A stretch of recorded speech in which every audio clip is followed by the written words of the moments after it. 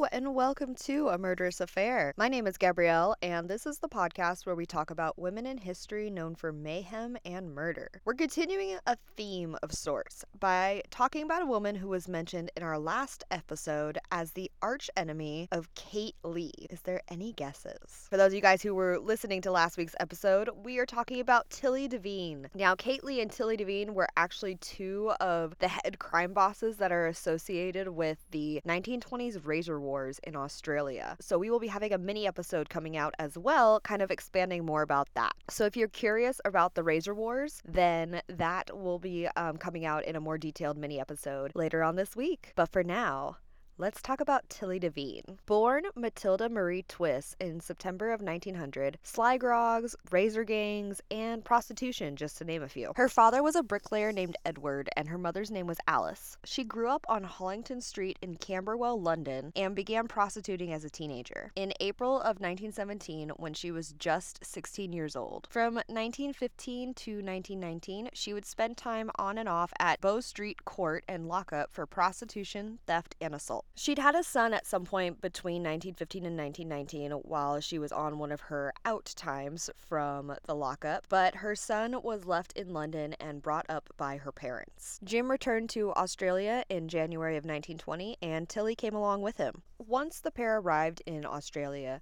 Tilly once again began to work in prostitution. She would charge 10 shillings per encounter, and her husband worked as her pimp, her chauffeur, and, quote, getaway man. He also started selling opium and cocaine to bring in extra money. Tilly became extremely well known with the local police. Between 1921 and 1925, she was arrested at least 79 times on various charges that related to sex work, violence, assault, and this one, which I think is interesting, quote, indecent language. Local police described her as, quote, a prostitute of the worst type and an associate of the worst types of prostitutes, vagrants, and criminals. Now, and I'm assuming this is where this starts, but Devine was charged by famous Sydney detective Frank Farrell on many occasions, and their feud lasted for 30 years. Now, eventually, this started getting old for both Tilly and Jim. They both began looking for ways to make a living that would keep them out of jail. And here's where we take a slight sidestep to get into some of the history that was happening at the time in Australia. In 1905, there was a Vagrancy Act that prohibited men from running brothels. But of course, this law did nothing to stop the women from running brothels. With the support of criminal gangs and, of course, the bribing of local police, Devine was able to diversify the criminal enterprise she was involved in. By late 20s, Devine was the proud owner of many different brothels throughout Sydney. There were various women available for all kinds of customers. For those who were a little more high class, like the politicians, businessmen, overseas guests, the elite call girls were available. For the more average folk, the tenement girls were available. And these tended to be the younger women who would occasionally work as prostitutes to get quick money towards clothes, drugs, or other bills. There were also older prostitutes called boat girls that were catered more towards sailors or older men. She employed gangs of criminals to act as bodyguards for her workers and became such a success that she became known as the, quote, Queen of Woolloomooloo. Queen of Woolloomooloo. I love that. That's such an interesting name, which just happened to be the area of the city that she primarily operated in. Of course, she made many enemies while running her business, and this is where we run into Kate Leigh. The two crime bosses crossed paths many times because, of course, they dealt with the same trades, and their rivalry grew so violent they even personally fought in the streets in several instances. Tilly soon became one of the most wealthy people in Sydney, owning everything from real estate to luxury cars, gold, diamond jewelry, and anytime she traveled by ship, it was always in first class. While her criminal empire was seemingly ironclad, her marriage, not so much. It was marked by extreme domestic violence. Okay, so Jim had his own criminal career. He was a thief, a pimp, drug dealer, and a gunman for hire who was also a violent alcoholic. He also committed 3 extremely high-profile murders in the late 1920s. The murder of George Leonard Gregory Gaffney, the accessory to murder of Barney Dalton, and the accidental shooting of Frederick Herbert Moffat. Somehow, including the accidental murder, Jim was acquitted every time, claiming self-defense. So it's recorded that their marriage was a violent one, and on January 9th, 1931, Jim was charged with the attempted murder of Tilly after they got into a heated argument. The argument culminated in Tilly running out of the house, Jim following, and firing a gun at her. She escaped, and somehow the only thing he managed to hit was one of her brand new stilettos.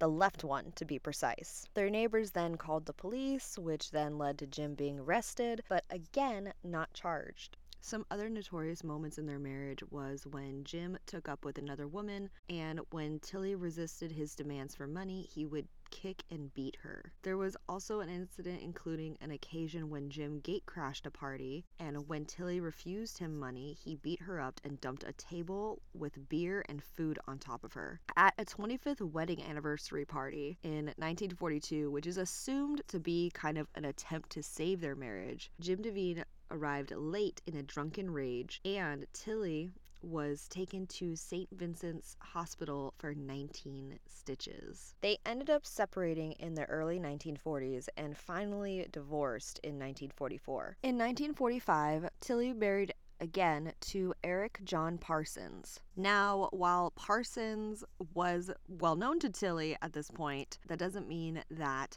their relationship started out any less tumultuous than her previous relationship. Before they got married, Tilly and Parsons actually got into an extremely heated argument where she ended up shooting him in the leg. She was arrested outside of her residence in Sydney, just across the street from where she actually met Parsons at the notorious Tradesman's Arms Hotel. And while she was charged with the shooting, she was acquitted at trial, and she and Parsons were actually married for 13 years until his death in 1958. Although Tilly had been one of Sydney's wealthiest women, by 1955 the taxation department had ordered her to pay more than £20,000 in unpaid income tax and fines, which sent her to bankruptcy. In 1953, she's quoted in the media as saying, "I am a lucky, lucky girl.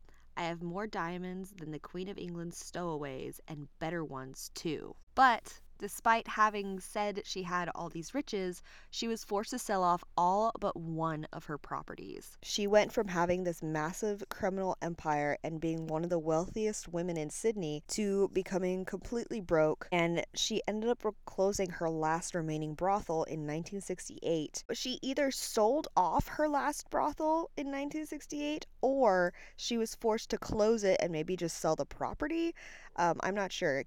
I keep getting various accounts for this because either she sold it to try and make some money after she went bankrupt, or she closed it after it was set on fire and bombed by one of her many competitors and just was forced to close it. Shortly after, on November 24th, 1970, after a battle with chronic bronchitis and cancer, Tilly died. Now, what I find interesting is that in comparison to Kate Leigh, Tilly's death was barely acknowledged. There were very few people who attended her funeral, and supposedly when one woman proposed a toast in her memory at a local bar, nobody bothered to drink. Her obituary in the Daily Telegraph read, quote, "A vicious, grasping high priestess of savagery, venery, obscenity, and whoredom.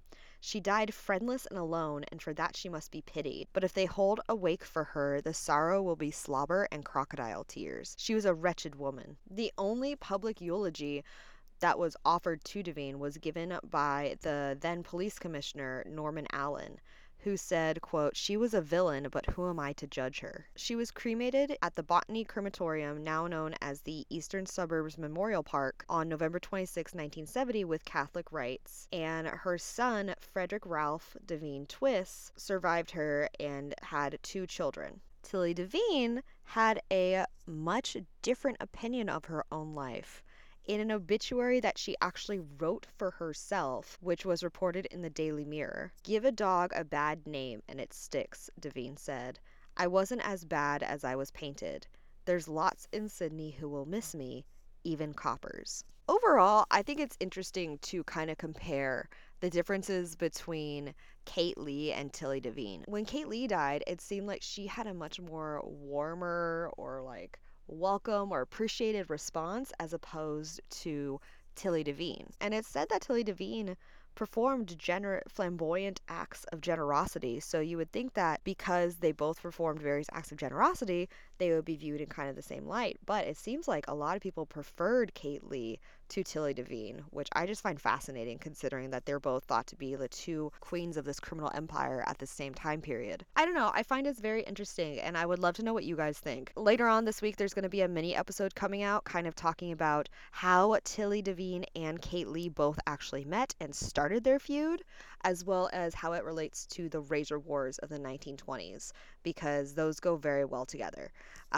You kind of can't have one without the other, and I think it'd be fun to focus on that specific event in its own little mini-sode. But then we will be wrapping up our episode series on Kate Leigh and Tilly Devine and their overall feud with each other. I would love to know what you guys thought of this, if you kind of liked how this new format where I kind of talk about people who are interconnected in some way, or if you have any suggestions for future women I should cover, feel free to let me know. You could find me on all social media at Frumious Reads, FRUMIOUSREADS, and I am on Twitter, Tumblr, Facebook, Instagram, TikTok, any and all social media, probably too much at this point. If you guys like this episode and want to hear more, make sure you subscribe or follow the podcast. We stream on all major podcasting services: Apple, Spotify, Amazon, Libsyn, Podbean, Google Play. Anywhere that you can listen to podcasts, you could find our podcast, A Murderous Affair. Thank you guys so much for your time and listening to this episode. I would love to know what you think, and I will talk to you guys next time. Stay spooky, friends.